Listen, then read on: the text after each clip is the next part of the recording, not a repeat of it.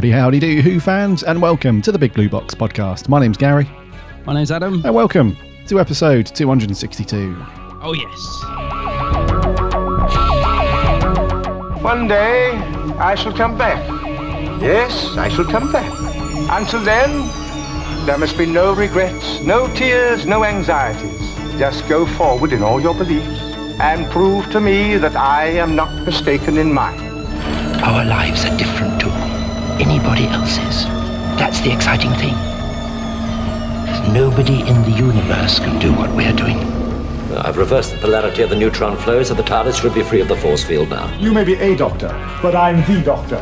The definite article, you might say. The trouble with time travel is, one never seems to find the time. Change, my dear, and it seems on a moment too soon. Unlimited rice pudding, etc., etc. I am the Doctor! For now, for this moment, I am the Doctor again. The ground beneath our feet is spinning at 1,000 miles an hour. And the entire planet is hurtling around the sun at 67,000 miles an hour. And I can feel it. We're falling through space, you and me. People assume that time is a strict progression of cause to effect. But actually, from a non-linear, non-subjective viewpoint, it's more like a big ball of wibbly-wobbly, timey-wimey stuff. I could be a curator. I'd be great at curating. I'd be the great curator. I could retire and do that. I'm the Doctor. I've lived for over 2,000 years, and not all of them were good. I've made many mistakes, and it's about time that I did something about that. Bit of adrenaline, dash of outrage, and a hint of panic knitted my brain back together. I know exactly who I am. I'm the Doctor. Sorting out fair play throughout the universe. Howdy, howdy, howdy, howdy do. Hope you're all well. Hope you're all keeping safe and healthy. Hope you all had a cracking week. You've all managed to do something Doctor Who related. Welcome to 262. I mean, I hope you're all keeping well and safe and healthy. Hope you're all staying at home. Stay your asses home. No need to go out. There's no need to go out unless you need an ice cream. Or an Easter egg, like me yesterday. I joke, of course. I joke. You shouldn't go out for ice cream or chocolates. Send someone else out. I'm joking. Another joke there. Stay home. Stay home. He's full of jokes this morning. Seriously though, we continue with the weird old strange times of staying at home and self-isolating and all that jazz. So hopefully we're bringing you a little bit of entertainment to keep you going. To keep you going, indeedy. We had a crack last night, didn't we, dude? We did. Yeah, had a good time last night. Yeah. I'm feeling it this morning. Our good friends over on the Who Addicts YouTube channel. You've heard of us mention those guys loads of times before. But they've, over the last 2, maybe 3 weeks, they've really ramped up their live streams again. I think they do a handful every week now. I think they do every other night, I think. Pretty much, yeah. I think so, yeah. And they very kindly asked us to jump on last night and watch I'd probably say one of the in my top 3 episodes of Doctor Who. They asked us to jump on and do a watch through. Top 3 favourites? Yeah. Of top 3 favourites. Crikey. What did we watch last night? Top 3 worst, you mean? So they have this fez that they have all the episodes sort of written on bits of paper, and they pick one out of the fez every sort of couple of days to watch and review. And they picked the Sanandra Conundrum, which I still can't say properly. Even hungover, I can't say it properly. Sanandra Conundrum. The Saranga Conundrum.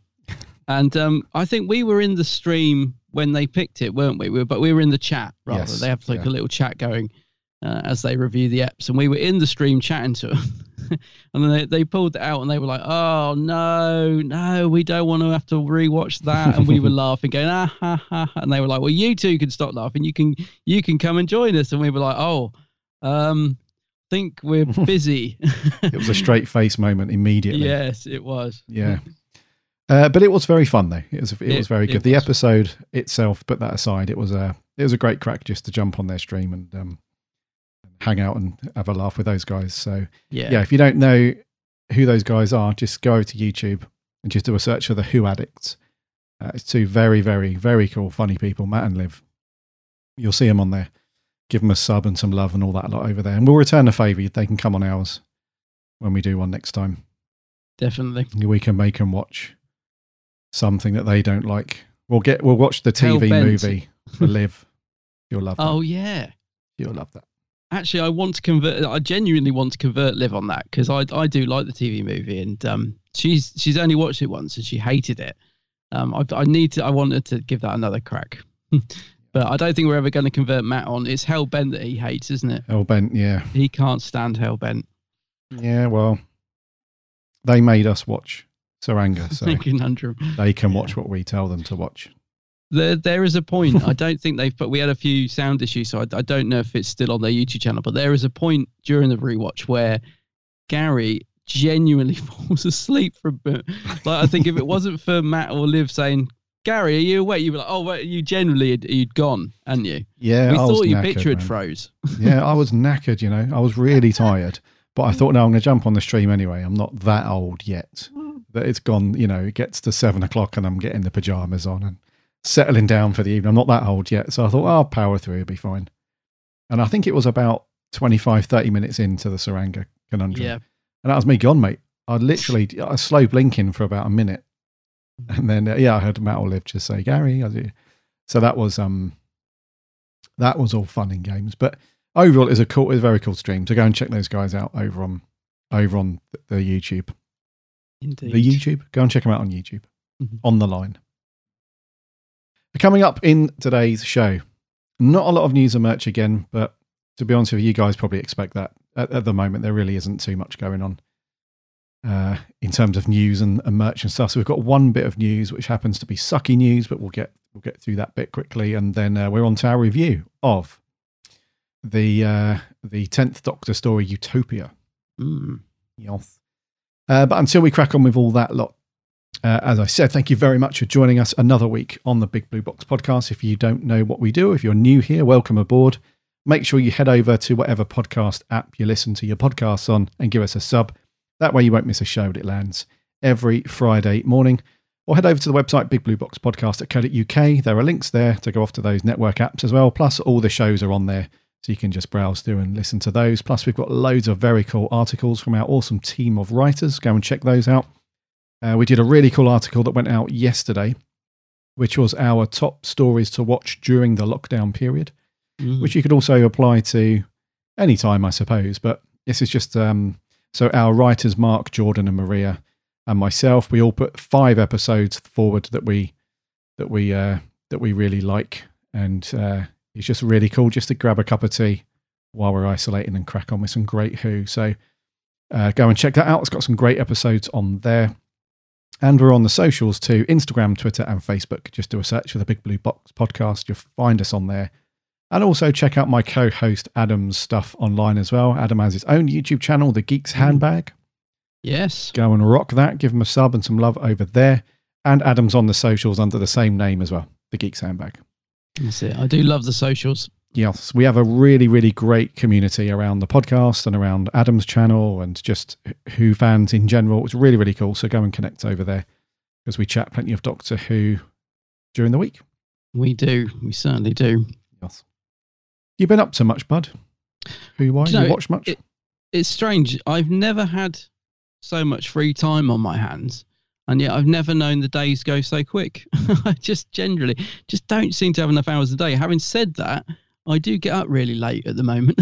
I just say half the day is probably gone by the time I've actually got out of bed. Because it's strange being in lockdown because you don't have any routine and you just, you don't feel like you've got a rush to do things really. I've got to admit, it's a horrible situation, but I'm loving just actually being at home and having time to myself. And I've been doing a bit of filming. I've dug out there's a couple of videos that I've been wanting to finish for ages. And because of work, I kind of had abandoned them, and it's such a shame because I'm quite pleased with them. So I've been trying to finish those off. But no, the only other thing I've really done Doctor Who related, I haven't really watched much classic. I'm hoping to get a bit in this week, but Doctor Who magazine arrived the other day. It's a really great issue this month. It's in it's one of those that comes in a poly bag. I just like that poly bag Doctor Who mag. So it's basically it comes with well, you can't really call them free gifts, can you? Because it's the magazine's twice the price. But I'm pretty sure it says on the front something like includes free gifts or whatever. But anyway, it comes with like a little model of the wooden console room, TARDIS console room from the Fourth Doctor era. So I had fun putting that together. And that's pretty much the only Doctor Who related thing I've done this week, really. It got great enjoyment out of that. It's ridiculous, really. But yeah, so I put that together, plonked a few figures in it, took some pictures and had a bit of fun, flicked through the mag. As I said, it's a good issue this month. And it comes with a poster, Talons of Weng Chiang poster, and a few other bits, some little art cards and stuff. So yeah, that's really the only Doctor Who related thing I've done this week, is just put that little model together and sort of felt like a sort of teenager again. I was like, hey, this is fun. Yeah, so that's been me, man. I haven't really been able to watch anything. I'm continuing to read Sophie's book still. I read a couple of chapters of that a day because it's been beautiful weather. So that's at Childhood's End. I'm probably about 7 or 8 chapters off finishing that. And I'm loving that. I really am enjoying that book immensely. Nice. But that's been me. Yeah. Apart from that, all the live streams. I mean, that has taken up a lot of my time, actually. Joking aside, I've never been in so many Zoom chats and live streams before. It's been great. It's I suppose because we can't go out and socialize, and it's like the next best thing, isn't it? It's like a virtual reality pub. So I have been doing a lot of that, which has taken up my time in a good way. Yeah, which has been really good fun, just to sort of interact with people, keep checking in with everyone, making sure everyone's all right, and watching Matt and Liv's live streams. I've been doing that a lot as well, because they do 3 or 4 a week, or 2 or 3 a week, and yeah, I've been watching a lot of them as well. So that's been me. Yeah, that's been me. So I have been busy, actually. Now I think about it, I have been busy. Not too bad of a week, stuff. Yeah, not bad, is it? What about yourself? Yeah. Yeah, not much Doctor Who for me, dude. No, I've seemed to have gone from one extreme to the other. So the week before last, I had a great old time. I watched loads of Who. I got the old Blu-ray special box sets out. I watched a ton of special features that I'd not watched when I first got them. So I caught up with a bunch of that stuff and watched a bunch of classic Who. That was all good. But the week just gone, I've not really watched much Who, to be honest with you. I was hoping we might have an announcement to do on the pod, because I thought someone messaged me the other day and said, "Oh, have you seen Lee Biding's Insta story?" I was like, "No." He's like, "Oh, I think he said something like an announcement is imminent," and I was like, "Oh." And he did. There was like a real close-up picture of a Gallifreyan symbol or something. I thought, "Oh, are we going to get the next box set announced?" It's possible by the time the pod goes out there, it might have been, but I think an announcement is imminent. Oh, for the next Blu-ray set? The next set, yeah. Oh, okay. So that's exciting. I mean, I don't know. We're only guessing. It could be something completely different. But yeah, it's possible that the next set's about to be announced, which would be cool. Be nice, actually. It'd be nice to know which the next one is. Yeah. Yes. Yeah.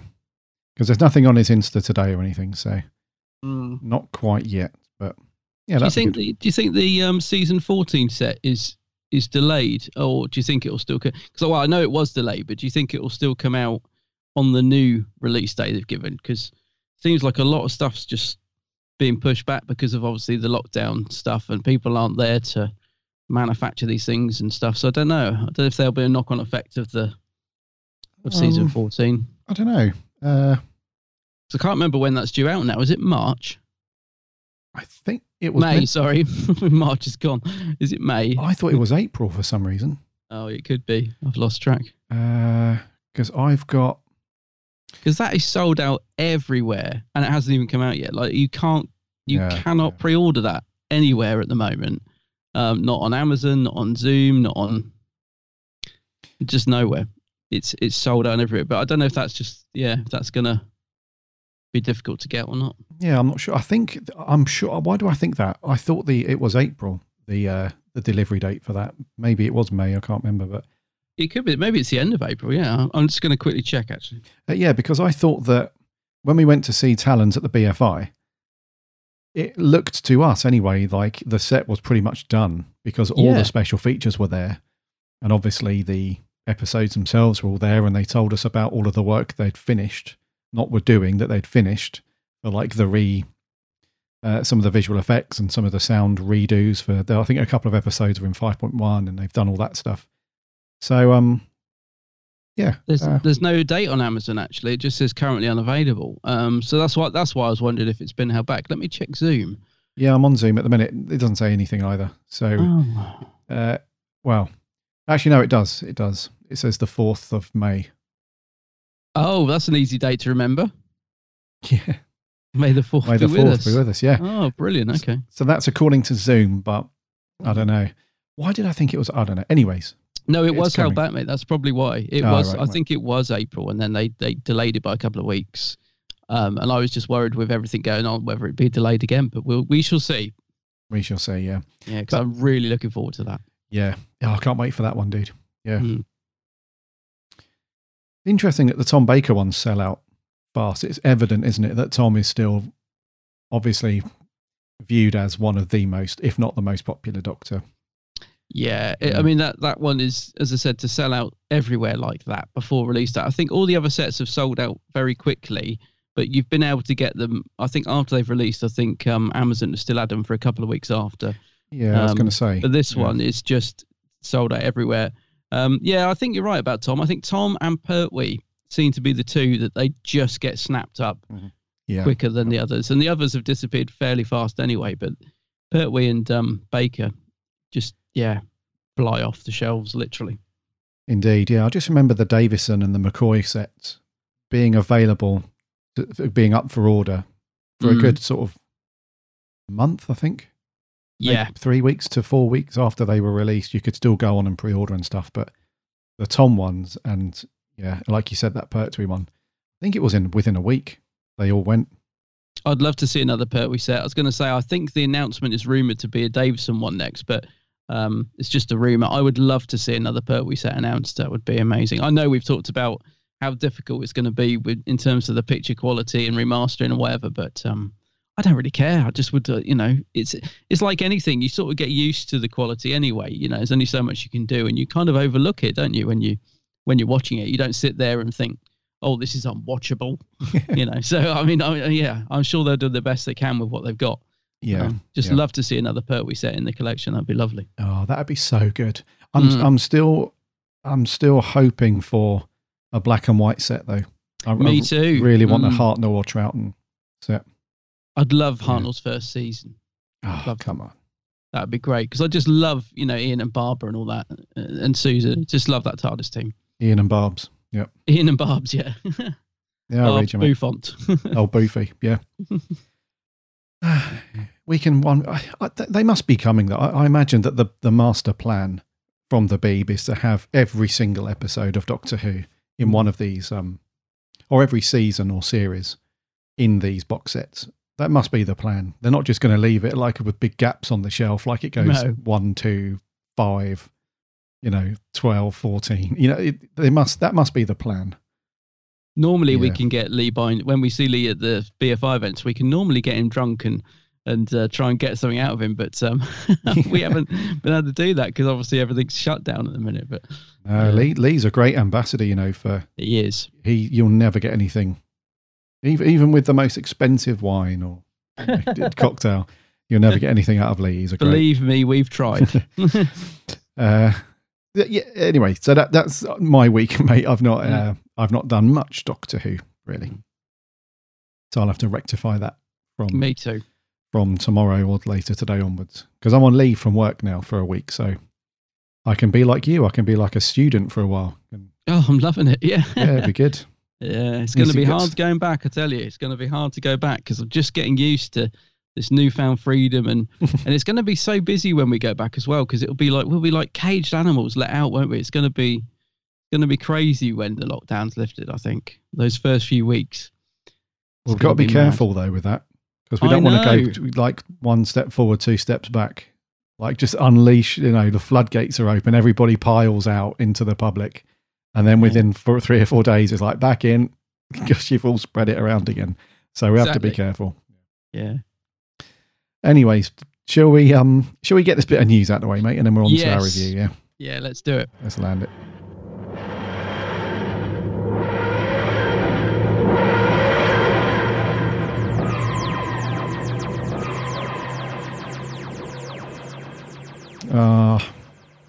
that cheeky, sassy old bird. Honor Blackman. That's the only way I can describe. She was. Sure, that's the best way to describe. With news like this, you've got to smile, right? You've got to remember people. That's one of the things about whenever we report on news like this on the show.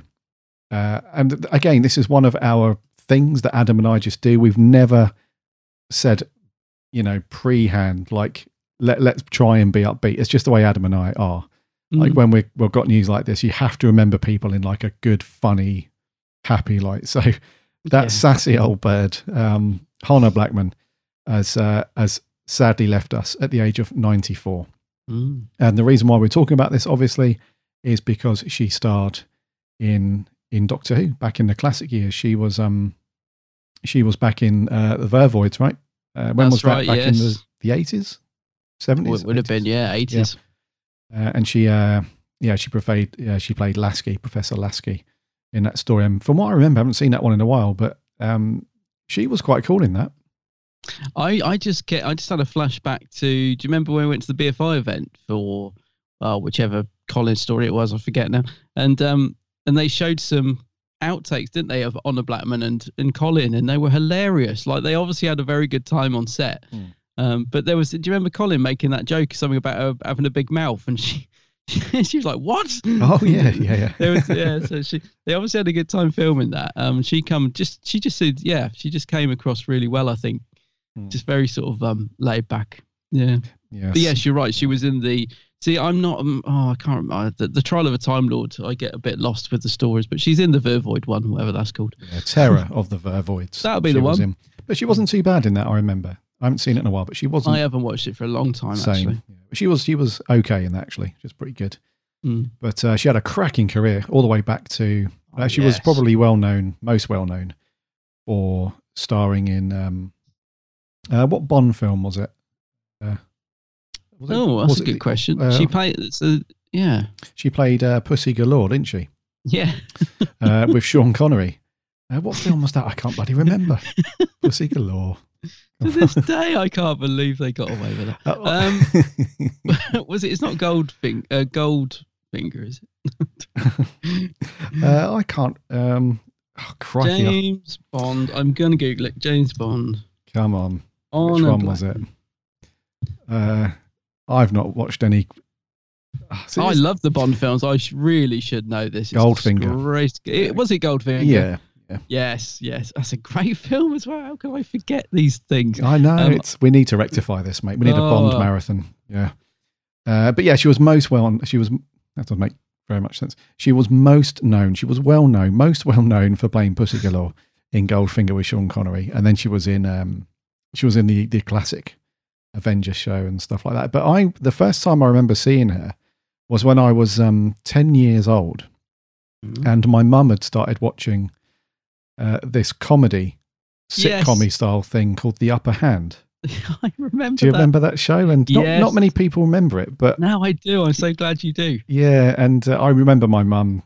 One of my earliest memories actually is because my mum was one of those. She used to love she used to call stuff quote unquote her programs. I'm sitting down to watch my programs. She was into soaps and all that jazz and stuff, and I remember saying, I want to see what this new program's like, and it happened to be The Upper Hand. So I remember Honor Blackman from those early days, and then as I grew older and started watching like James Bond and stuff, I remember from that. But yes, so she had a cracking career. I think she worked pretty much all of her life. I don't think she ever retired. She just worked all the time. So, but yeah, we do sadly say goodbye to Honor Blackman. But what a career though, and what a life. Yeah, I'm so glad you remember The Upper Hand, because Joe McGann, brother of Paul McGann, he was in that, because they look very similar. I don't know if they're twins, but yeah, Joe McGann was in it. It was such a cheesy comedy as well, but it was like one of those comedies that you just, even though it was sort of naff, you just kind of liked it because it was so easy watching. And she was funny in it, wasn't she, Honor? Because she played that sort of what's the word? I've got to try and find not kinky, but she was a bit sassy. Maybe. Yeah. Yeah, she was like the sassy older lady in it. It was of its time, but it was funny. I'm glad you remember that. I do have a very nice memory of Honor. I met her going way back when. Do you remember because I think you used to go. You have to correct me, but Collectomania. They used to do one in Milton Keynes many yonks ago. Did you ever go to them? Collectomania Milton Keynes. Yeah, I went to loads of those. Yeah, I thought you did. Yeah. So I met Honor Blackman there. Oh gosh. I don't know when that would have been, years ago. And I'll be honest, I can't remember a lot about it because it was quite a long time ago. But, certain things stick in your mind. And I just remember she got that cheeky twinkle in her eye. And I do remember her being really lovely at the table. Because that's the thing. You always remember, even if you can't remember specifics, you always remember if it was a good or bad experience meeting someone, don't you? Yeah. Like, you instantly, if someone says, oh, what were they like? You remember whether you got a good vibe or bad vibe. I got a very lovely, warm vibe from Honor. She just seemed sort of exactly how you'd imagine, I think. But yeah, definitely got that little cheeky twinkle, very warm smile. And I do remember being very nice. But yeah, so I'm glad I got to meet her. But that was a long time ago. Collectomania. I think the signed photo I've got has actually got Collectomania printed on the bottom. Because it used to annoy me. I used to want to sort of cut that off. I don't want their blimmin' advertising all over it. Oh, it did. It did used to have that. Yeah, used to have it all printed on. Yeah, but yeah, sad news. But that's a good. It's a good age. 94. That is a good age. And like you said, she's done loads. What a backlog of career she's had. Yeah. Rightio. That's all the news we have. There's no merch either. There's nothing decent. There's nothing really that's coming out, as you'd expect. It's very quiet at the minute, so not much there. So I think it's review time, dude. What we got? It is. So this week we are doing a David Tennant episode called Utopia. The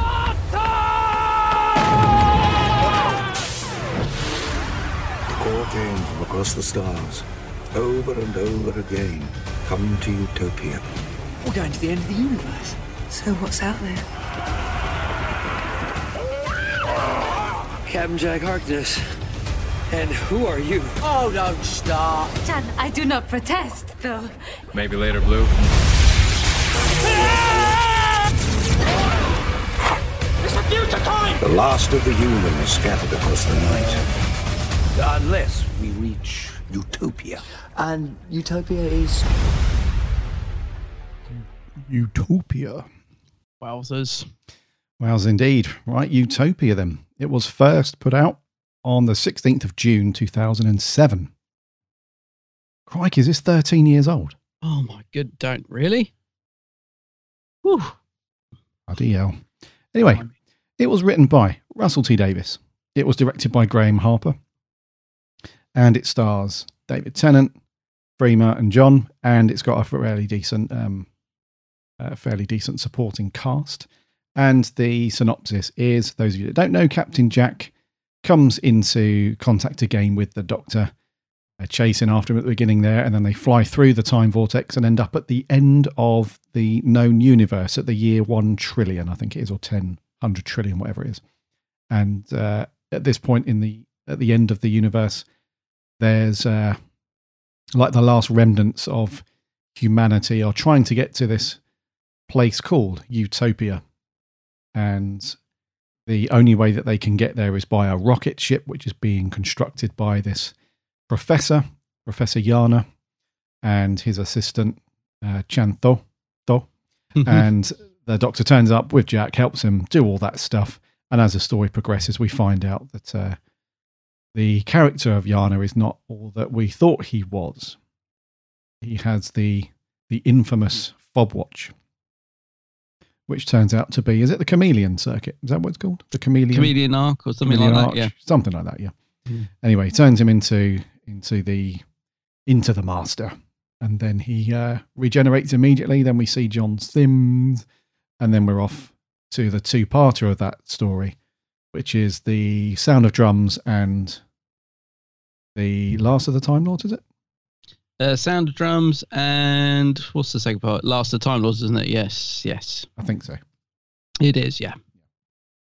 So, Utopia, bud. What do you reckon? My word. I watched this last night. I have seen this a few times over the years and I've always loved it. I watched it again last night, and it is just phenomenal. I blimmin' love this episode. I really, really loved it. I watched it with my partner, who had no intention of watching it. He just was like, I said, "Oh, I got to watch Doctor Who because we're recording the podcast." Oh, go on then. So I put it on, and he didn't move from the sofa. He was like, "Oh, that was really good, that one." I said, "Yes, it was, wasn't it?" It just, it's everything in it. The way it brings in all the other elements, from all the little breadcrumbs that Russell T Davies has scattered through the series up until this point. The way he brings it all together blows my mind a little bit. It's just so well written. The tension that builds up throughout this episode is just amazing. From the music and just the way it keeps building and building, and something's not quite right, and the reveal of the Master, and probably one of the best cliffhangers in Who's history. I just love it. I just can't gush over this episode enough. There is so much in it that I enjoy. It's probably one of my favorite episodes of Doctor Who. It just, everything about it works for me. It really does. And even like there's scenes like that scene between the Doctor and Jack when Jack's in the radiation room, when the whole episode just quietens down, because it's quite a sort of shouty, big sort of lots going on episode. Mm-hmm. That scene between Ten and Jack, where they're just having this conversation, is so well written and so beautifully acted. It's just, I could go on, and honestly, I just could gush over this episode forever. I love it. Absolutely love it. Cool. Do you hate it? Do you love it as much as me? I'm kind of in two minds about this story. No, you're not. Come on. No, I am. It's brilliant. No, I'm in two minds about it. Really? How come? Yeah, and I feel strange saying that. I don't feel bad because it's my opinion, but I feel strange because so many people love it and really, really like it, like you and 99% of other Who fans that I've spoken to about it. But I don't know about it, mate. Really? You are genuinely surprised because I think it's phenomenal. Yeah, I just don't know about it. There's like a big chunk of me that really, really wants to just love it to death. Yeah. And there's another part of me that I don't know what, I can't put my finger on it, mate. When I watched this yesterday lunchtime, I think this must have been about, I don't know, the 7th, maybe 8th time that I've seen it over the years. And I just, every time I watch it, when I'm done watching it, I just think, that was okay, but I just want to get on and get to the next episode. I don't sit there thinking, oh, that was like some of the best Who that I've seen from Tennant and all that stuff. Yeah, I don't know, mate. I can't put my finger on why I'm not into it as much as most other people are. I'm shocked because I sort of the opposite, where this episode I think is so good, and then it has such an amazing cliffhanger. I remember being so disappointed by the way the next episode starts, because for me it's like build up. Oh my god. It's like, the Doctor's locked out the TARDIS, the Master regenerates. It's like, oh my, wow, everything's kicking off. And then you think, how on earth are they going to get out of this? And then the next episode seems to just start on such a quiet, just with them turning up on a street. It's like, oh, so I'm sort of the opposite. I think this is such an amazing build up. And if anything, I find the sort of resolution a bit of a disappointment. And I haven't watched Sound of the Drums for a while. We haven't reviewed it, so I won't say too much about it. But yeah, I just remember sort of being a little bit disappointed in the resolution of this, because I felt like this episode just was a real game changer, really. I thought, just brought everything together so well. Yeah, I mean, the next two episodes for the finale, they're not the strongest of finales for the RTD era at all. But yeah, I don't know, mate. But the Master reveal is so brilliant, and then he regenerates. It's just like, I just thought it was a real. I mean, I remember watching this when it went out, and when people say jaw on the floor, I really was. I was just like, I think I started to suspect he might be the Master some halfway through the episode. I can't really remember, but I remember thinking, could he be? And then when you see the watch and just like, and then yeah, and also just locking the Doctor out the TARDIS. That is such a brilliant moment. Like the Doctor is completely lost at that point. Yeah. You know, it's like, you know, and I love the fact it's such a simple thing as well. He just clicks the lock shut on the door, and I love that because it's sort of ridiculous, but I like the fact it's such a simple way of just locking the Doctor out of the TARDIS. He just is like, something so simple could just stop him like that. And then the regeneration as well. And I remember on a first watch thinking Sim was over the top when he appears with all the bye and all that. I remember sort of thinking, oh, I'm not sure what sort of master he's gonna be, if he's gonna be like that all the time. But watching it again last night, I loved his little 2-minute performance at the end. I thought, oh gosh, actually I really love him as the master of that. He's so sort of overjoyed that he's managed to regenerate and he's sort of winning. You know, he's won the situation and he got the TARDIS. I thought it was a really great moment. I think actually, dude, as we've been talking about it, and I've said I can't put my finger on it, I think what it is, I completely agree with you. The whole build up with the Master and Yana and going through the motions, and then finally opening the watch and becoming the Master and stuff. All of that stuff with Derek Jacobi and Sir Derek Jacobi and all that stuff. I love that part of it. Don't get me wrong. I absolutely love that part of it. But everything else in the story, I just find there's no substance to it, mate. I think that's really? what I'm getting at, because the premise of the future kind, like these kind of savage people, it's a bit like a Mad Max kind of thing, isn't it? Yeah. Is it Mad Max? Yeah. It does remind me of that now you say it, yeah. Yeah, it's that kind of thing where they're these savage people and they've got the weird teeth and stuff, and they've sort of regressed from advanced humans into these, you know, cavemen, not that much, but, you know, the kind of primitive sort of people. And you've got the normal humans, and there's this thing where we're at the edge of the universe, or the edge of time, whatever it is. And there's just nothing, there's no real threat from those guys, really. Because they do a bit of chasing and a bit of growling and snarling. And that's about it, really. And when they bumped into that first guy, you know, when they land on that planet, is it Earth? Yeah. Is it Earth? But in the future? Or, no, it's a different planet. Is it Earth? I think it's Earth, isn't it? I think. I assume it's Earth, but at the end of time, yeah. I think, yeah. And they find that one guy, and he's running away from the future kind, and they join in with him, and they run away. And they get to this point where, I think they call it the silo. So they go through this gate. But if you look at the gate, mate, all it would have taken was like a few of those future kind people to jump on that, and they'd be through the door easy. So this flimsy old gate with this little padlock on it and stuff, you know. Yeah. So, show me your teeth. Yeah, and all that stuff. And I liked all that. I like the show me your teeth bit. I just thought it's quite fun. Before listeners shout at us, it's not Earth, it's a planet. Why do they always give them such silly names? Malacasario. That's it. Yeah, I was going to say it's some. Yeah, it's not. Yeah.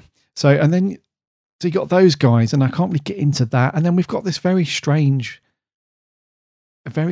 build up and very convenient thing where Yana's been working on this rocket propulsion system for donkey's years. I don't know how long, and he hasn't been able to get it working. He's done all this stuff, and then we have this thing which is cool in a way, but I don't know.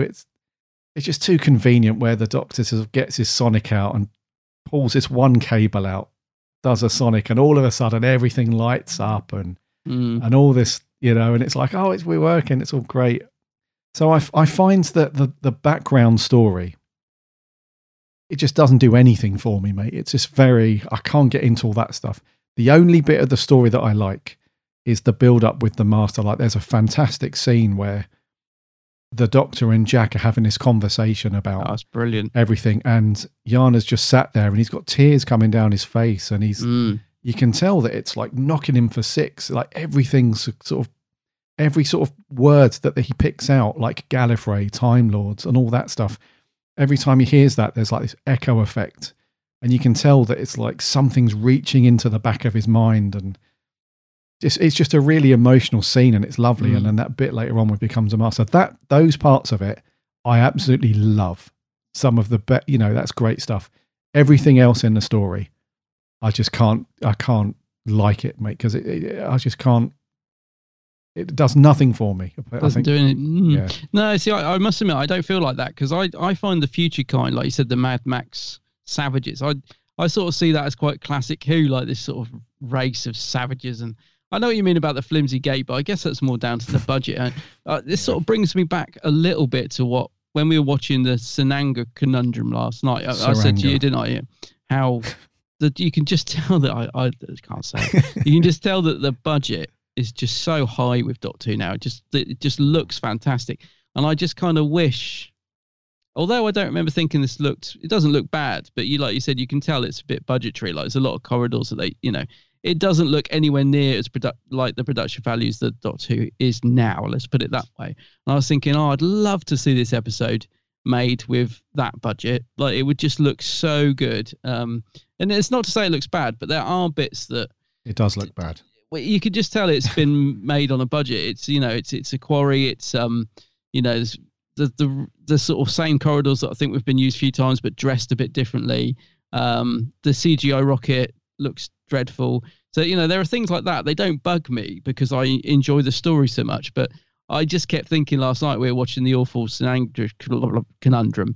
I just kept thinking like, imagine it with this budget. It would just look so beautiful. And like you said, the bit where the Doctor mends the thing so quickly, that's the only bit that I've knocked a half point off for, because it is, it is a little bit too, okay, I need to wrap this story up, so we'll just quickly move on here. It's the only bit that I found a little bit, didn't work for me. I was thinking, well, the Doctor mended that quick, didn't he? It's a bit convenient, but the thing I liked about that was what I love about the story is the Doctor and the Master are working together, but they don't realise it. There's something about that I really like. Like they're like two old mates that they sort of that haven't seen each other for years, and they're just working brilliantly. And look, I've mended that. Well done. And so there's this admiration that the both of them have got, and I like that. But they don't realise who each other is, and I just really like that part of the story.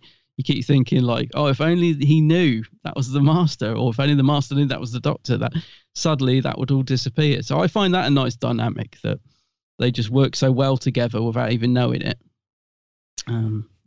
That's kind of cool. But how did you think this picked up from? Because we reviewed the Tortured episode End of Days the other week, and it obviously carries on straight from that, with Jack running and jumping on and gripping hold of the TARDIS and somehow managing to hold on all the way through. But how did you think this sort of picked up from that story? Was it a good way to bring Jack back into it, or because he's carrying the hand around? He's got the Doctor's blooming hand in that jar as well. In terms of sort of continuity, it picks up very nicely, because at the end of Days, we do have that. Although Jack's a little bit sometime-ish with that, because he's like, he's been all over the Torchwood guys for a while, and then just the little hint of the TARDIS, and he's like, right, see you guys. Yeah, it's been nice working with you, but I've got something way more important that's just about to happen, which is funny. And then he legs it. So in terms of literally a continuity between Jack legging after, did you go back and watch the end of Days, by the way? Did you see him legging across Cardiff? I did, but I couldn't see him. I couldn't see him. And then when he runs, because at the start of this one, which is really lovely, when the TARDIS materializes in Roaldale Pass. Yes. With the big Millennium building and stuff. I remember when I first watched it, I was like, wow, this is going to be a proper Doctor Who Torchwood crossover. I was expecting Jack to be legging to the TARDIS as it's dematerializing, and then I thought we might see some of the Tortured people also running out to see where Jack's gone and stuff, but no. So in terms of how it picks up from there, it's kind of cool.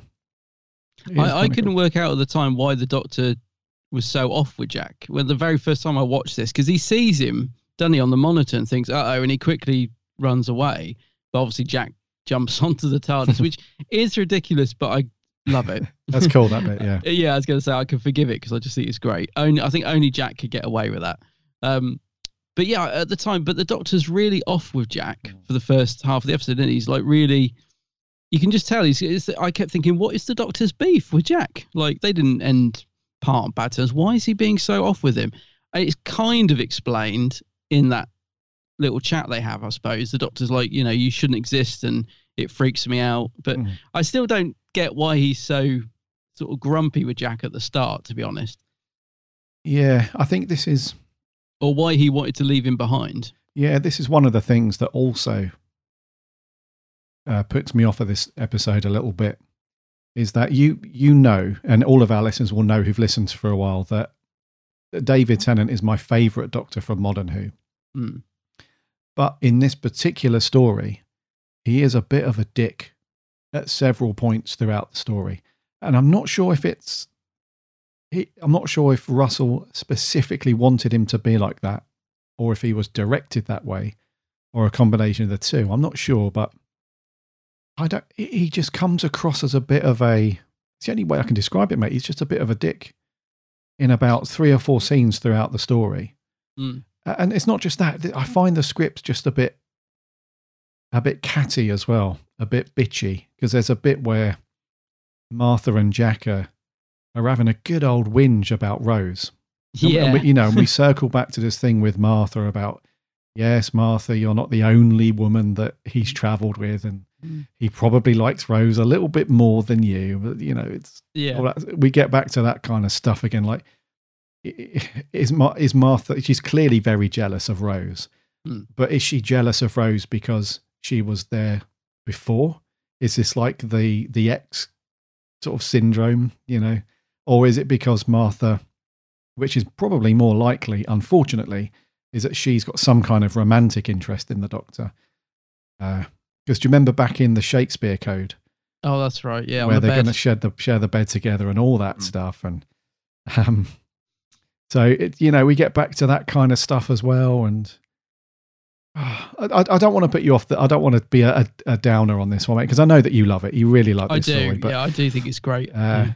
There are just elements of it. Yeah, it's the sort of episode that's got a lot of reveals as well, and I think the danger with that sometimes is that after you've watched the episode once and you're amazed by it because of all the reveals, when you go back and you already know them, sometimes they're not as good. But for me, watching this yesterday, it was still as good as I remember. I still found it really exciting, all the build-up with the drums, and even though I know what's coming this time round, I still found it a very enjoyable episode to watch, which, as I said, sometimes with this sort of big reveal episode, that falls flat on a second watch because you already know the big secrets, if you know what I mean. But I still really enjoyed this yesterday. You got the stuff with Martha getting jealous over Rose. Funnily enough, it didn't bother me too much. In a way, I found it quite funny because she's a bit like, oh, of course it's Rose. It would be Rose, wouldn't it? She's getting all huffy, and you think, oh, get over it. Get over yourself. Yeah. The thing is, I really like Martha as a companion. I think that's the thing. I think she was a great companion, and although there is this sort of thing about her being jealous and stuff, and it does get a bit tiresome, it didn't really bother me too much in this, because she could sort of share that stuff with Jack, and I thought some of the dialogue in it was really sharp. I mean, I love the fact that Jack's just flirting with every blimmin' thing on the, even what's her name? Shanto. Yeah, even he's like, catch you later, Blue, and all that. I was just loving it. I was just like, it's so funny. I thought the script was pretty sharp, personally. It was making me laugh in all the right places. I do agree with you about the Doctor being a bit harsh with Jack at the beginning. I didn't quite get that, I will admit. But yeah, overall, I thought the script was it was funny in places. It had loads of action and big reveals. So yeah, the script does work for me overall, personally. Yeah, I mean, the script in itself is really good. I mean, a lot of Russell scripts are, bang on most of the time. You must have liked the way, because one of the things I love about it is how he ties in so many things. So like I was saying earlier, like Yana, Professor Yana turns out to be the anagram of "you are not alone" and all that sort of stuff. Saxon, vote Saxon, and we now find out that the Master in the next episode is Mr. Saxon, and that all comes to fruition. The fob watch from Human Nature is used brilliantly, I think. What else is there? There's loads in this. The fact that we get an answer to why Jack is immortal. It's because Rose saved him, but she couldn't control it, so he's now a fixed point in time. So all these plot threads, all the way back to Eccleston's, finale. Russell brings them all together And for me, I just find they all come together so nicely in this episode. I think that's why I like it so much. It's just, it gives you lots of reveals, but it gives you lots of answers as well. And it just utilizes loads of things that Russell's put throughout his era into this one episode. I think that's the other reason I like it. But did you like that? Did you like the fact he sort of was using those things? Because, you know, one of the things with Bad Wolf is it felt a little bit of a anticlimax when it was revealed what Bad Wolf was. Whereas I think in this, all those things sort of actually work quite well, all those little reveals.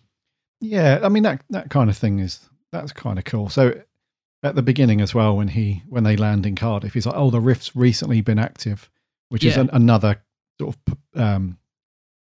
of pull into what's happened with Torchwood in that episode where Owen opens it and all that stuff. And the Doctor mentions that and stuff. And there's a really nice bit where Yana's looking down at the watch and you can hear the previous masters. They've used a line of dialogue from love that. Yeah. From I think it was a line from the Damons. You can hear the aimless chuckle. I'm sure you can hear the laugh. Yeah. Yeah. You can panto villain laugh, which I love. Yeah, you can hear destroy him. You know, you can hear that little in that bit in the Demons where. Is it Delgado? Is it? I couldn't make out the clips, but you could sort of tell it was previous masters. Yeah. Yeah, there's that clip from the Damons, and also Ainley's trademark kind of chuckle. You can hear that as well. I love those sort of things. You know, that's awesome. So yeah, I do like that stuff, mate. I do like that we've got a little bit of an explanation for Jack, which is good, like you said, and some references to other things. So that stuff, yeah, is good. It is good. You know. That's kind of the changing point in the sort of tension between the Doctor and Jack, isn't it? It's when the Doctor's been off of him, and then he says, "What happened to Rose? Is she dead?" And the Doctor's like, "Oh no, she's fine." Then his attitude changes a little bit, doesn't it? So suddenly sort of eases up. I suppose if I had to be a little bit critical, because it is hard when you like the episode, but if I was being a little bit critical, Jack's sort of acceptance that he's the Doctor is very quick as well. He doesn't take any convince, because this is the first time he's met Tennant's Doctor, isn't it? Yeah. Now I know that's just for time reasons that we don't want to sort of dwell on it. We want to get on with the story, so I get it. But I don't know. What do you think about that? Because if I had to be nitpicky, I would say he does accept that that's the Doctor very quickly. Yeah, he doesn't really question it at all, and he looks totally different. He's a totally different person. Yeah, he's still got the TARDIS, but you know. Jack doesn't really blink twice, does he? No, it's weird because Jack at this point is unaware of the concept of regeneration, isn't he? Right? Yes. I'm also thinking about the fact he's got the Doctor's hand. This is the first time he's met Tennant, isn't it? It's the first time he's met Tennant, yeah. So, yeah, but he's got his hand from the Christmas invasion, yes. So I don't think that Jack... Hold on. Was Jack there? Where was Jack? Oh, no. So Jack had supposedly, quote unquote, been killed at the point where Eccleston and the Ninth Doctor and Rose are in the TARDIS, and we have all that stuff. So Jack wouldn't have been aware at this point that that's what Time Lords do, or that's what the Doctor has done in this space of time, that he's regenerated into. And at what point does he get the Doctor's hand? Because that's now I'm struggling to remember how he even gets the hand. I'm assuming that's explained in Torchwood. I really can't remember. Because he's not in the Christmas invasion, is he? No, he's not in that. No. So the hand is in the TARDIS for ages, isn't it? It's down underneath the console for a while. How does Jack get the hand? This is why, if we were on a live stream, we'd have loads of people in chat going, "It's this, it's this." Yeah. But I honestly can't remember. I've got a feeling he just plonks it on the desk in the first episode of Torture, but I could be completely wrong. No, I think Gwen sees it. When he's showing Gwen around the hub at the very beginning of Torchwood, I think she comments on it, or he says something about it, but I don't think we know how he gets it. How does he get it? That's annoying now. I don't know, because I think the regeneration thing, just to come back to what you're saying, I think there's a bit of a throwaway line where he's like, "Yeah, I've been doing my research on you. I know." I think he says something like that in this episode, to sort of explain how he accepts the Doctor. I think he said something like, "Don't worry, I've been doing my research on you. I know about the Time Lords," or something, or "I know you regenerate," or something. He does mention it very quickly, I think, in this episode, to just sort of gloss over the fact that, yeah, of course you're the Doctor. There is a funny line though, isn't there? He's like, well, who else would do something like that? I can't remember, but you're still trying to find out how he got the hand, aren't you? So the right hand of the 10th Doctor was severed by the Sycorax leader shortly after Doctor's regeneration. Bad hand. At some point, Captain Jack has acquired it and brought it to the Torchwood 3 hub. So we don't know how, unless this has been put in a book somewhere or in Big Finish or something. I don't think we know exactly how the hand has been acquired. Come on, Big Finish. There's a story for you. There's a gap for you to fill. But I do like the exchange there. I think Jack says something like, "You've had some work done," or the Doctor says, that's it. Yeah. Oh no, does the Doctor say it to Jack? Yeah, and he's like, "Speak for yourself," sort of thing. So there's that kind of funny exchange between them, which kind of breaks the ice on how Jack is okay with seeing the Doctor as a new person. But it is the fact that Jack doesn't even question, because we do have a what story is it where somebody? Oh, it's Rose, isn't it? Remember when Eccleston regens into Tennant, and Rose can't believe it. So that happens right in front of her, and she can't believe it. She doesn't really accept at first that that's still the Doctor, and then someone else sees him, and he has to do like a quick explanation. But every time that it's happened, people have seen the Doctor, and they're like, "That's not the Doctor. That's not him." You know, they can't really get their head around it. But for some reason, Jack doesn't even question who this guy is. He kind of assumes, I suppose, that it's the Doctor. But it's weird because he doesn't even understand the concept of regeneration at this point. Doesn't know who this guy is. But I agree with you, mate. It's a bit of a weird. But then again, for storytelling purposes, like you said, can't really linger on it for ages and have a big old conversation about it. Yeah, it's just one of the things I picked up on. As I said, it didn't really bug me, but I did think, he's very quick to accept the new Doctor. Like you said, I suppose sometimes it's really played on, and other times like this, he's like, no, we're not, we're just moving on, sort of thing. Yeah. Who was that? So there's a woman that's infiltrated the base with sharp teeth that looks a lot like Annie Lennox. What's she doing in there? How does she get in? And she starts just throwing chairs at bits of equipment and blowing them up. I mean, I sound like I criticise. I actually thought it was great. She was sabotaging the place, but she did remind me of Annie Lennox. I think that's the only reason I'm mentioning her. The short hair and stuff, yeah. Yeah, kept wanting her to burst into song. La, da, da, da, when she's throwing her chair, it's like, la, da, da, da, da, da, da. Well, do you know what? Do you know what, mate? This is actually, we'll come on to music in a second, but one of the things that is very cool about the RTD era, and it's only a small little thing, but it makes a big difference, is that if we were to fast forward to this story being in the Chibnall era with Jodie, what would have happened, I'm guessing, is that Jodie would have got Jack and Martha in that room with Yana and stuff, and she would have been saying something along the lines of, we would have had this big 5-minute exposition thing where she's like, so basically, right, the future car, and they're doing this and this, and I've just seen that like one of them's infiltrated the base, and probably what happened was she got through it and we would have had all of that stuff. Yeah. Whereas with RTD, we don't need to know how she infiltrated. We don't need to know how she got in, why she's there. It's just part of the story. Yeah. Yeah. She's in there. Yeah.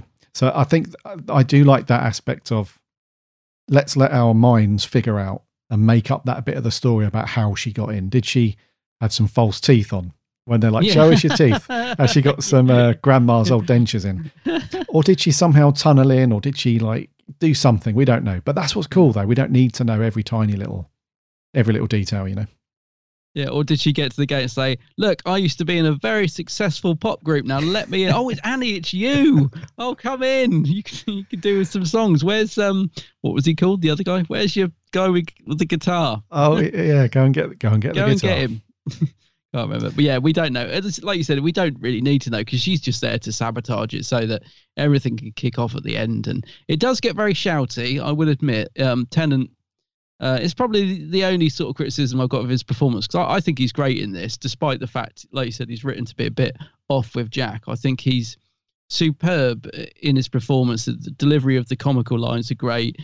Good sort of chemistry with Barrowman once, in that scene where he's in the radiation room. He's very sort of quick to put Jack in there as well, isn't he? He doesn't seem to care. That's what I mean. He's like, I know, I've got just the man for you. He might die, but he probably won't. So he's very quick to shove him in there. But I just love that scene so much when they're just literally everything stops and they just talk, and Tennant's kind of leaning his head against the window. I think his performance there is brilliant. I think both of them are brilliant in that particular scene where they're just chewing the fat, explaining to each other stuff that's happened, just catching up basically in the middle of a radiation room, as you do. But I do think it's a great scene. Really do. Yeah, don't get me wrong, there are no terrible performances in this. No, I think everyone's really good, actually. Yes. The cast-wise, I think it's a great cast. I really like Chantal Do, whatever her name. A really sweet character. There's a really lovely scene with her and Martha where Martha's trying to get her to not say, like, though at the end. She's like, go on, do it. Is it a bit like swearing? Yeah. And they're having all the giggly. That little moments like that are cool. I love that. I made a note of that, actually. I said, what a lovely little scene, because it's, again, it's quite a sort of full-on episode. There's lots of shouting, but there's lovely little quiet moments like that scene between her and Martha. Yeah, but she's a nice character, isn't she, Shanta? I mean, you do, again, I hate to keep coming back to it, but when we're watching this, I can't say it, that episode last night, St. Andrew Conundrum, we were saying we just didn't connect to any of the characters that are in it at all. But I instantly warmed towards Chantal Do. Or, I just thought she was really sweet. And when the master kills her, it's horrible. It's really nasty. And, I really felt sad when she died, even though she does manage to shoot him, which is a brilliant moment, because you're like, yes, you got him. Yeah. Even though it's the worst prop gun I think I've ever seen. Looks like a flare gun, doesn't it? But it's got a big, it's like a flare gun, but you can see inside it. It's like a plastic. I'm sure they could have made a better gun. But anyway, I did think it was quite sad when she got it, because I liked the character. Or did you like her, or did you find it irritating? No, I liked Chantho. I think. Yeah, I do. Yeah, we've said it time and time again, and we'll always say it, that Russell just makes. I think you said it when we were watching Saranga last night, that when Russell, and we always end up doing like a bit of a love letter to Russell with these, but when Russell writes characters, even if they're on screen just for a little time, short time, you have a connection with that character. So when things like when they get killed or whatever, you immediately have that oh no moment. You have that oh no, not Chantho. Not Chantho. And she's doted after Yana all this time as well. She's got a little bit of a thing for him. Yes. And he goes and just does that. Yeah. So, she's the last of her kind as well, which is also sad. She's like the last one. So I did like her.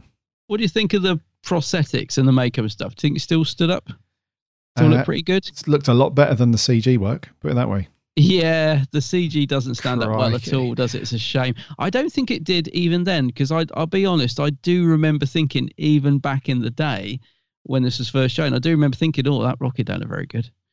Because, it just, I don't know, it looks half finished, really. It doesn't quite look like they had enough time to finish the grading on it or something. I don't know, it's not enough detail. But yeah, the CG's not, I mean, we've seen worse, but it's not the best. Yep. The opening bit was kind of cool. I didn't mind that bit where you saw, when they get to the edge, they're up on like a big cliff somewhere. Oh, and the door opens. No, not that bit. When they've left the TARDIS and they're just walking around, and they get to this bit where they see this huge sort of civilization that's been underground, it looks like. Yeah. And they see all these like little walkways and stuff. That didn't look too bad. But what did look really bad was... Oh, that bit. Yeah, that did look all right, yeah. Yeah, but what looked terrible was the bit where they open up, like the Doctor's about to go through a door and he stops himself from falling over. And you see this huge like area where the rocket ship is, and the rocket itself, all of that stuff looked really bad. Like, to be fair, there was one kind of okay scene where there was like a top-down camera shot and you saw everybody walking across these walkways again into the rocket. That didn't look too bad, but for the most part, it was more about I don't know what they were doing with the textures and stuff, but it all looked just really soft focusy, and It looked a bit cartoony. And the colours were bad. Yeah, I must admit that's one thing. I mean, I've knocked a bit of a half a point off for the CG because it's the only thing really. I think in terms of production, it doesn't look great. It doesn't look awful. It does the job, but that's about it really. It doesn't. You don't think, you don't look at it and think, this has had some money ploughed into it. Which even back then, there were certain episodes or two where you could see that the BBC were really behind it and they'd pumped some money into it. But this one, considering what a sort of important episode is, it doesn't feel like it's had a lot of money pumped into it. It feels like it's, sort of been made the best that they can, if that makes sense. Yeah. Doesn't the woman who plays Chantal, doesn't she pops up in another episode, doesn't she? But without you actually see the real person. And I'm trying to think which. Oh, is it Turn Left? Yeah, she's the woman in the tent. Yeah. Yes, I knew it was driving me mad. I was flicking through Wiki trying to find it. Yeah, yes, that's right. So we can see her without the blue get up if we want to. That's right. She was the fortune tellery woman or whatever. Yeah, that's right. Yeah. What's her name? Chippo Chung. Something like I can't remember. But... Chippo Chung. Yeah. I like her character though. She's cool. Yeah, I liked her as well. So, what do we think of Jacoby as the master then? Jacoby, right? Yes. Is it a shame we didn't get to see more of him, or do you think it was just great to have him as this one-off performance that's I think is fantastic? And then was he gone too soon? Because when he changes to the master, you've got to admit his performance is so subtle. The difference is so subtle, but I hope you agree. I think he goes really evil, but in a very nice way, subtle way. I think the change in his performance is brilliant from Professor Yana to the Master. Just the narrowing of the eyes, and he just turns really evil. Yeah, it's brilliant. That's one of the things, like I said earlier, that I love about this story is this part of it with Jacoby and the Master and stuff is brilliant. So that bit where he opens up the watch, and then the time energy, whatever you want to call it, he absorbs it all, and then you can just tell in the very subtle change in his face. So throughout the story up to that point, he'd had this very kind of approachable, really kind old man kind of feel about him. Yeah, a bit cantankerous at times, but still likable. Yeah. And but there's a switch that goes off, and like you said, it's very, very subtle. I think it's in his eyes. I think. Yeah. He sort of lowers his eyebrows just a tad, and he's got this kind of very. At first, if you were to see him from a distance, you wouldn't think that anything was different.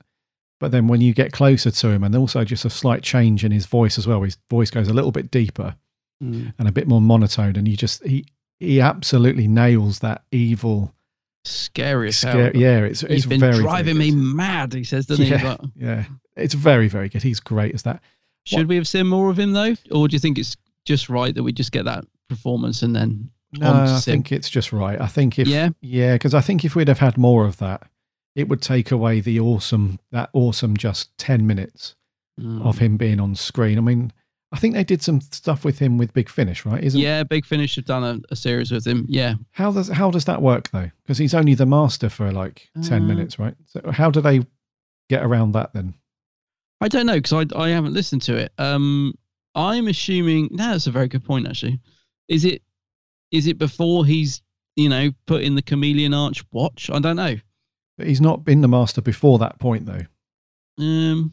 So as he's grown through his life and he's got older and older, he's always been Yana, hasn't he? Because they do say in the story that when he was younger, they find him on some place. Was it Silver? What's the location that they find him on? I can't remember. He mentions it because I think the Doctor does quiz him about stuff, and he does go on to say something like, "I was found on some beach somewhere." Oh, that's right. Yeah, with only this watch. With only the watch. That's right. And he also says to Martha as well that he's never opened the watch because he assumes that it's always been broken. So he said, "I've never opened it." So I always wondered that with Big Finish. Didn't they do like a multi-master story with him in it, or did they do? No, they did. I'm pretty sure they did. So they've done a couple. They did one with him and the 8th Doctor as well, didn't they? Yeah.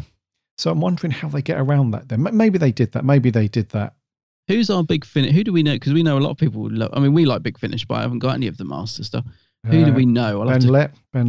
He would Productions. know. Yeah, he would know. I'll have to message him. Yeah. And ask him. Yeah. Anyway, to answer your question, I think it's great that we only see him for that small amount of time. I would have liked to have seen him one episode after this. I would have liked to have seen him escaping the TARDIS, and then an episode of him as the Master, and then regenerating to Sim. Maybe, I don't know. I having said that, I think it works brilliantly because it's such a twist that because I love the bit when Chanto shoots him because he's so full of himself and he's just he's I'm off.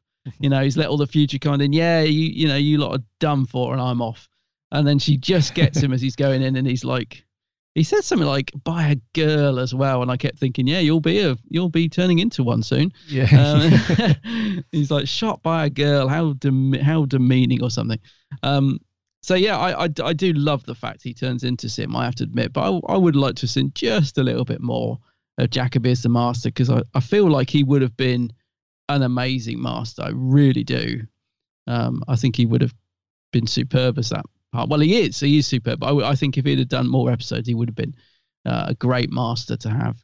Yeah. I was saying to you earlier as well, when you search this episode on Wikipedia, it's got a screenshot of the Master regenerating, and they've absolutely captured the exact point that I love in this regeneration, where Sim's face is just coming through, and he sort of does this horrible scream, and it's like something out of a horror film, and it's so well done. I mean, I know we criticised the CGI earlier, but I think the regeneration scene is done brilliantly. I love the way Sim's face comes through, and he just goes, ah! He's like screaming. It looks horrible. Yeah. So I think the regeneration is brilliant. And one thing I didn't really pick up on until now is that I think it's the first time that we've actually seen the Master properly regenerate. Like, I know we saw the whole Tree Mass Keeper Traken thing, but this is the first time we've actually seen, we never saw Delgado regenerate. We never saw Antley Ainley regenerate. So it's the first time we actually get to see the Master properly regenerate, I think. Yeah. Yeah, I think so. That's quite interesting. But yeah, I do love that scene. I think it's fantastic. Sim's loving it as well. He's having a ball, isn't he? Oh, he's having a great old time. When he's going around the console and he's like pumping levers, he's loving it. I really, gosh, I can't tell you how much this episode got to me yesterday. I was just like, when I switched it off, I was buzzing from that ending.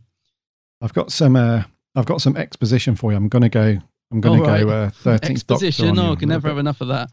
So, thanks to this cool article over on the TARDIS data core, the Doctor Who wiki thing. Here's the deal with Yana, right? So they say, after the Master meddled with the heavenly paradigm, completely altering the state of the Time War to one that was ultimately more favourable to the Daleks, he then saw the Dalek Emperor take control of the Time Lord's cruciform, which frightened him into fleeing from the war. The Master fled to the far end of time and sent his TARDIS away to Gallifrey without him. He then used a chameleon arch to turn himself into a human baby, intending to eventually resume control of his body once the Time War has ended. So that's a big elaborate ruse to evade what's happening in the Time War and come back to his great self afterwards. And then with the whole thing, so physically human, the rejuvenated Yana was found as a naked child on the coast of the Silver Devastation. That's it. With only a fob watch, which he would carry throughout his life without ever thinking to open it, thanks to a perception filter. As a result of the perception filter of his own watch, he could never keep time and was always late. There you go. Oh, right, okay. So I'm wondering, I'm really intrigued now. I'm going to go onto the Big Finish website when we're done recording and try and find out how they weave this Master then, because it seems to me like throughout his entire human life, thanks to the chameleon arch, he's always been Yana. And it's only for that very short amount of time.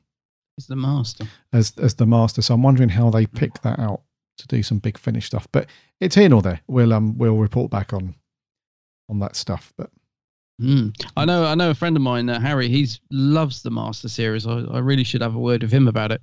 Because because he's always saying, "Oh, you need to listen to it," and I should listen to it. Actually, it's just like a lot of Big Finish stuff. There's so much to dive into. It's just one of those that's sort of always on my list. But yeah, it's intriguing. I'd like to know how they, especially as he meets the Eighth Doctor, presumably, because they're on the cover together. So how does that work? So yeah, who knows? Big Finish are a master at this type of stuff. Forgive the pun, but yeah, be interesting to see how that does work. Yeah, they are obviously the masters of that, of all that stuff. I just want to quickly mention music. Yes. Murray Gold's music was really cool in this one. It had a couple of really good moments where those build-up things are happening, like when Jack and the Doctor are talking and Yana can overhear what they're saying. There's a really nice emotional build-up for that point. Yeah. And they also picked out a couple of spots where they use the track "This Is Gallifrey." You only hear it for 10 seconds or so, but they insert that in there a couple of times as well. And that's quite an emotional track. But just overall, it was just a really good Murray Gold. It wasn't too kind of bombastic and in your face like some of these stories are, but it was definitely, he definitely wrote that to suit those action scenes and also the more emotional stuff. I thought it was a really good balance of those two. Yeah, I absolutely agree. I love the music in this. The Masters, that eerie theme that Murray does for the Masters, that it shivers down the spine stuff, and the beating of the drums and all that.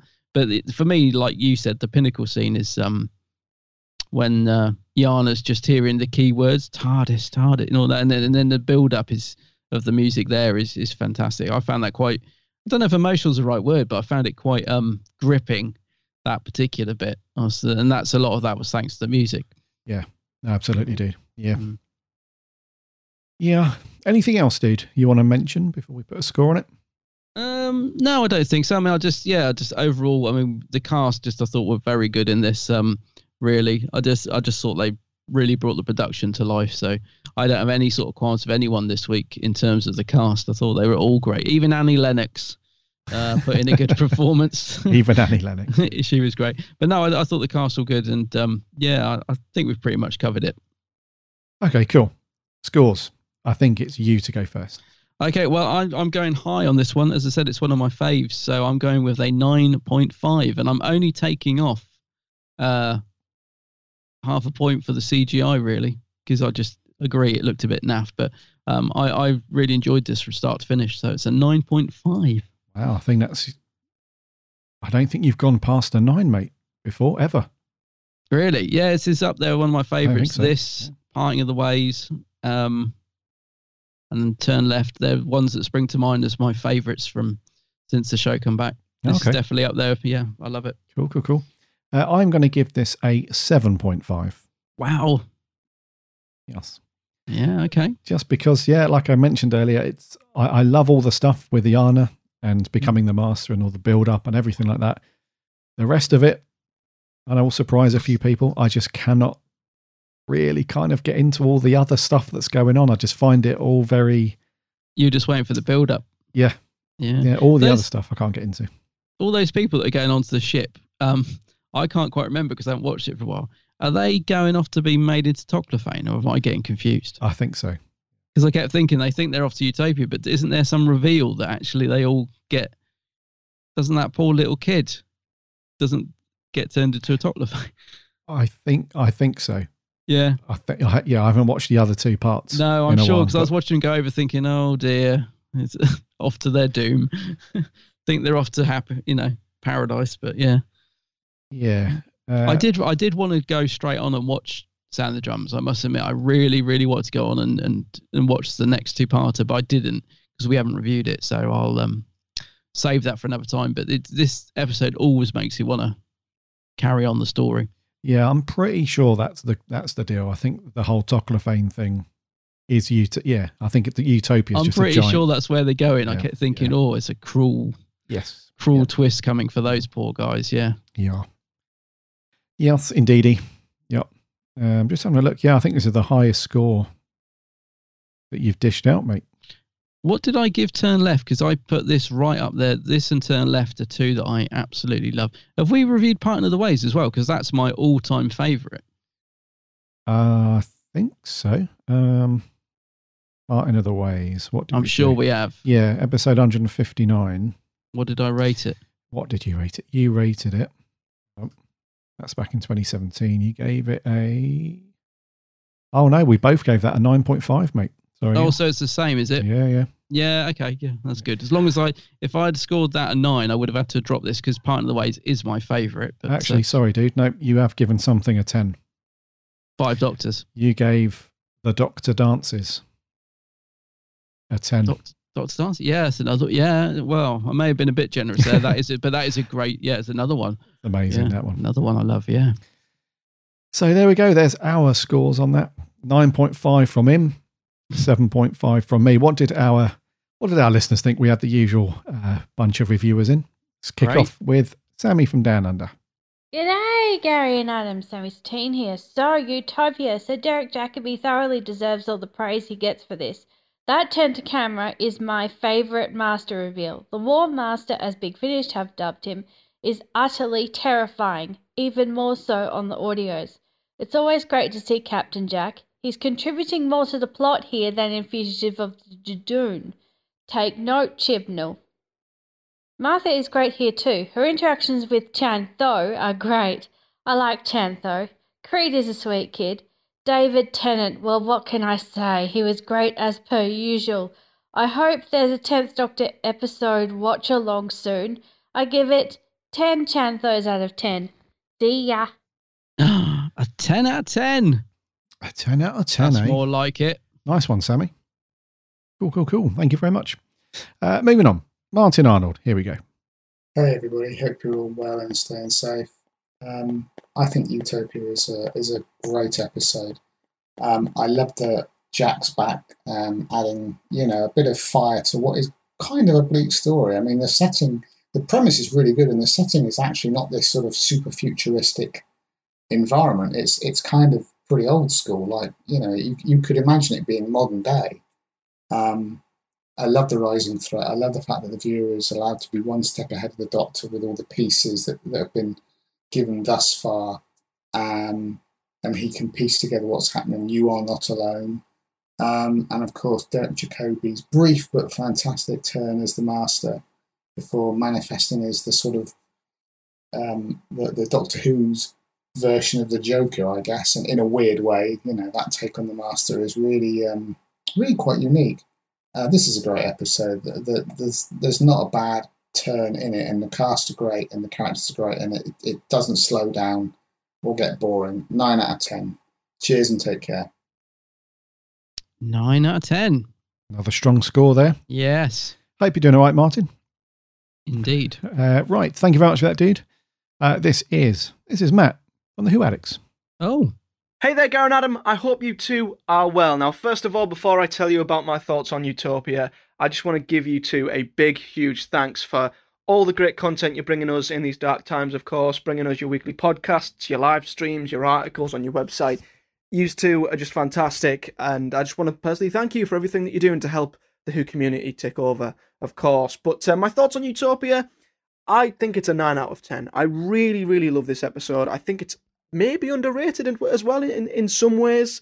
But yeah, the way that it sort of brought loads of aspects to Series 3 together with the face of Bo, the Fob Watch, and it all culminated in the Master returning. It's incredible. The performances across the board are great, especially by Derek Jacobi. And arguably, Utopia, I think, is better than the 2 episodes that came after it. So I think it's a solid 9 out of 10. My only regret is that when I first watched this as a 13-year-old, I didn't fully understand who the Master was and how awesome that return was. So I just wish I could get back into the shoes of my 13-year-old self and fully know and understand and experience that return for the first time. But yeah, other than that, the other thing I've got left to say is I'm recording this on the day of your last podcast. So to me, our Saranga Conundrum live stream, which I hope you guys joined us for, is in my future. So yeah, message to future Matthew, future Liv, future Gary, and future Adam.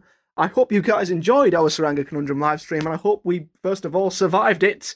And yeah, I hope we can obviously get you guys on the channel once again for another watch-along live stream. You never know, we could watch Sleep No More. But until then, see you guys next time. We did survive it, just about, yeah. And, yep. Sleep no more. You ruined it there, mate, at the end. Oh dear. But no, it was good fun. So yeah, thank you very much. Sorry, for that. And I'd like to say that back to you guys as well, because you guys are doing a lot more stuff at the minute, which is really good for everybody, keeping everyone going through the weirdness. So thank you very much for that, dude. And a 9 out of 10, another strong one. Yeah, indeedy. Cheeky Chappy, Alex Kingdom. Hello, Gary and Adam of the Big Blue Box podcast. How are you both doing? Utopia is so good. I'm so happy that this week we're not reviewing something like End of Days, otherwise I may have cried. But no, Utopia, it's so good. I really enjoyed this one. First of all, we get Jack is back after the shambles that is End of Days. He's back in Doctor Who, where he belongs, doing stuff with the Doctor. I love the stuff where the Doctor knows he'll come back to life, and we get a little bit of conversation between the two of them. Then we meet the Future Kind, which are the most silly things in this episode. They're the only thing I don't like. Future Kind, I don't see the point in them. They seem like villain for villain's sake. When actually you could have just had the story of, can these people get to this place called Utopia? That could have been the story, and that could have been the threat. Can they do it? And the fact that it turns out to be the Master, Professor Yana, Jarrett Jacobi, who is the sweetest man as Yana, wanting to save people. Turns out he is the complete opposite. He is secretly the Master in disguise. And that scene where where Martha finds the pocket watch, I think it's Martha that finds the pocket watch. And we're like, oh no, because we found out about this only a few weeks earlier in Human Nature and Family of Blood. We know what this means. Yana stands for You Are Not Alone. The Master is back. That's it's so good. It's such a good episode. And then the Master steals the TARDIS as John Sim. Fantastic. And we're set off for 2 weeks of a brilliant finale. I mean, what isn't there to say about this one, guys? It's just fantastic. I'm giving it a 9 out of 10. I could go higher, but the Future Kind really annoy me, and the fact there's a sort of a mini subplot with them. Yeah, whenever they're on screen, I just don't like it. But apart from that, it's phenomenal. And I'll see you guys next week. Have a good rest of the show. Stay safe, everyone. And yeah, have a good week. Another 9. A 9. I know what you're saying about the Future Kind. The only thing I would say in their defense is, I love the bit where the Master lets them in at the end. It's like letting a pack of wolves in. You know what I mean? To me, it just adds that extra bit of tension of the Doctor being stranded there because he's let them in. But I know what he means. Yeah, I know what you mean, buddy. And one thing that we haven't mentioned at all, our reviewers haven't mentioned him either, is, did you like the little bit with the face of Bo? Oh yeah, yeah, not alone. Yeah, I do. I'm always happy to see that big old face. I forgot to mention him because he does pop up, doesn't he, throughout Tennant's era. And is there still that theory that Captain Jack is the face? Is that still a thing? Yeah. It's a sort of unspoken. I never want that to be answered either. It should always just be a little throw of, is he? Isn't he? Yeah.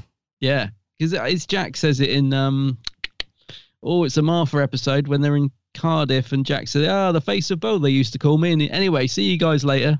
It's that bit, isn't it? That's it, yeah. I don't know what the episode is, but yeah. Anyways, yeah. Thank you very much, Alex. Another 9, very good. And last up, this is Craig Bryce.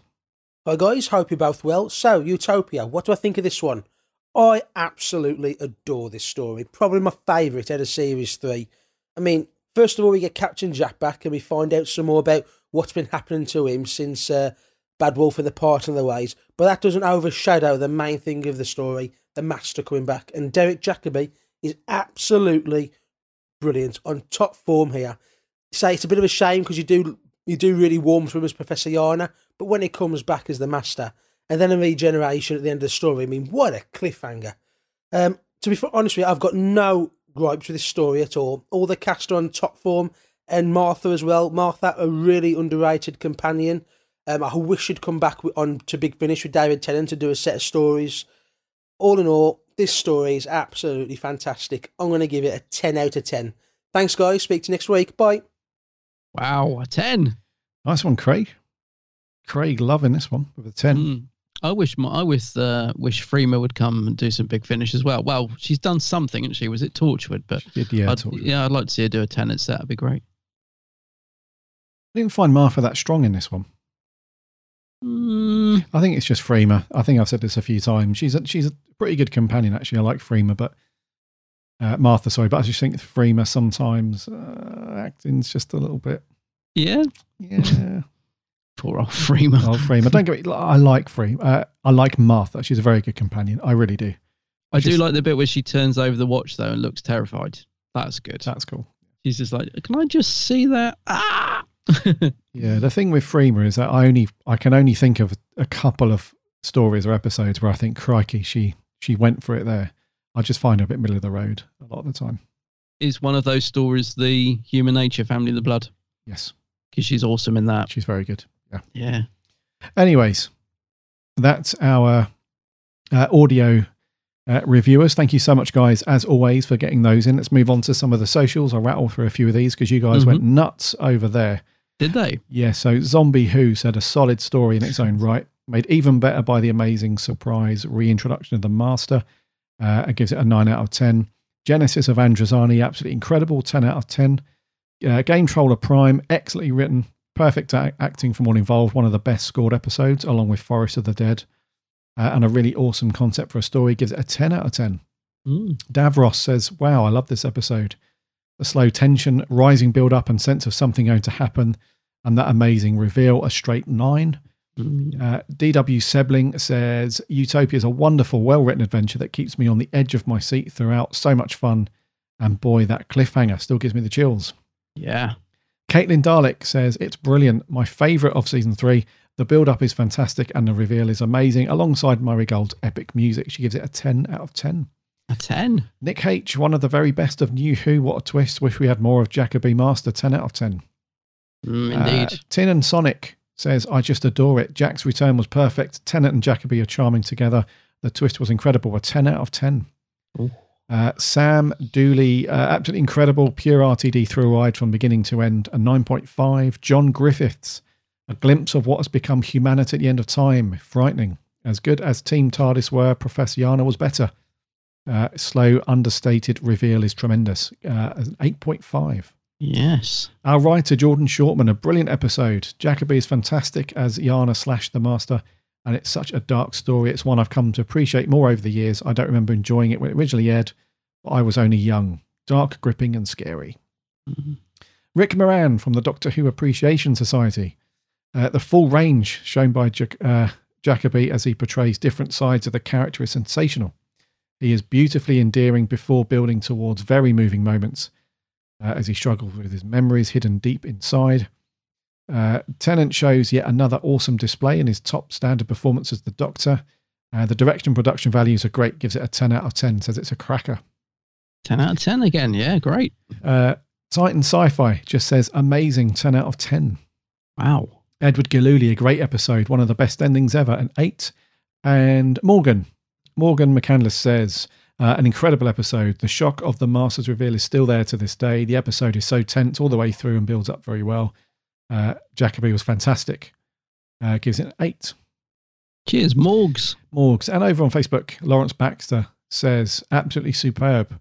I remember watching it live in 2007, being blown away with the immense payoff to have Jack back after what felt like a long time.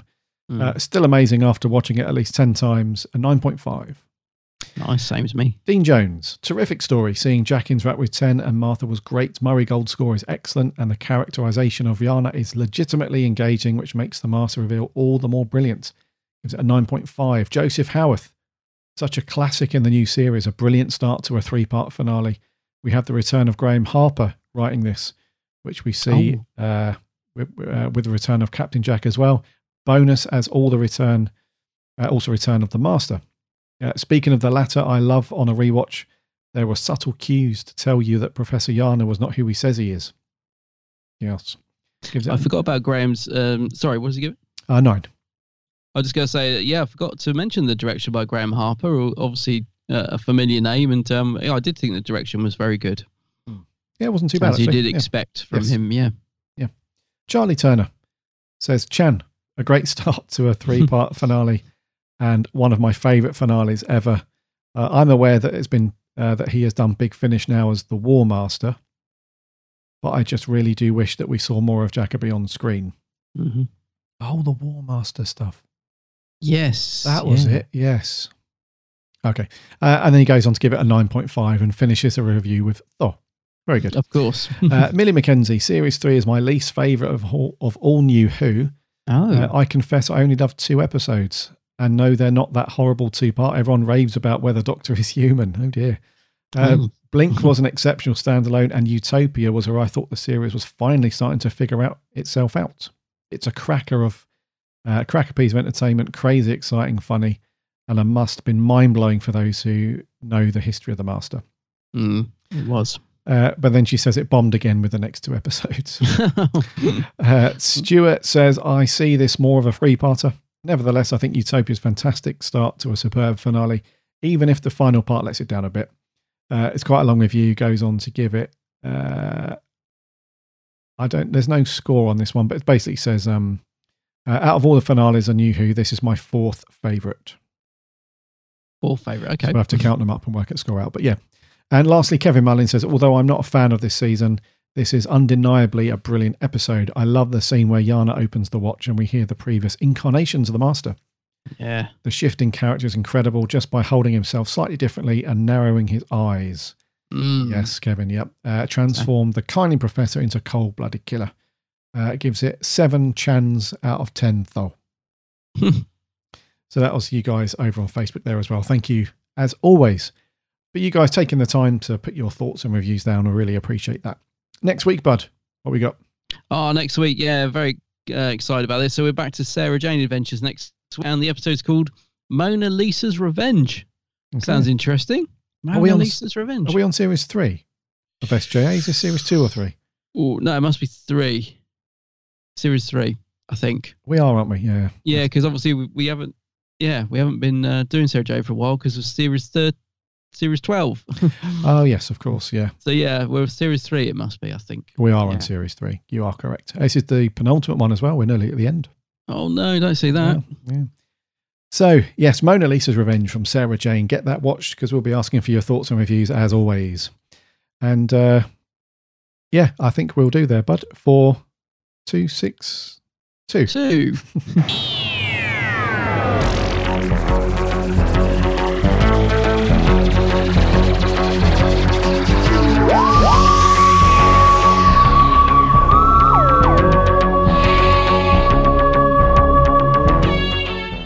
Thank you. Thank you so much for sticking with the podcast, guys, and listening to another week, 262. It's been interesting, I think is the word, to go through Utopia. I think a lot of people, you included, buddy, assumed that this would be 9s or 10s across the board. I'm surprised, I thought you'd love this one. When I finished watching it yesterday, I thought, I bet Gary, loves that. Yes, it's one of those things where because we've never reviewed it, I've always sort of kept tight-lipped about it, and I've always said, the Master bit's brilliant and Jacoby's great, but after deep diving, it's not one of my favourite ones, but still a good episode nonetheless. And I'm glad that you loved it, bud. Oh, I do. A 9.5. Yes. Thank you once again to our guys that sent in the audio clips. That's really cool. And those of you that interacted over on the socials, that's awesome.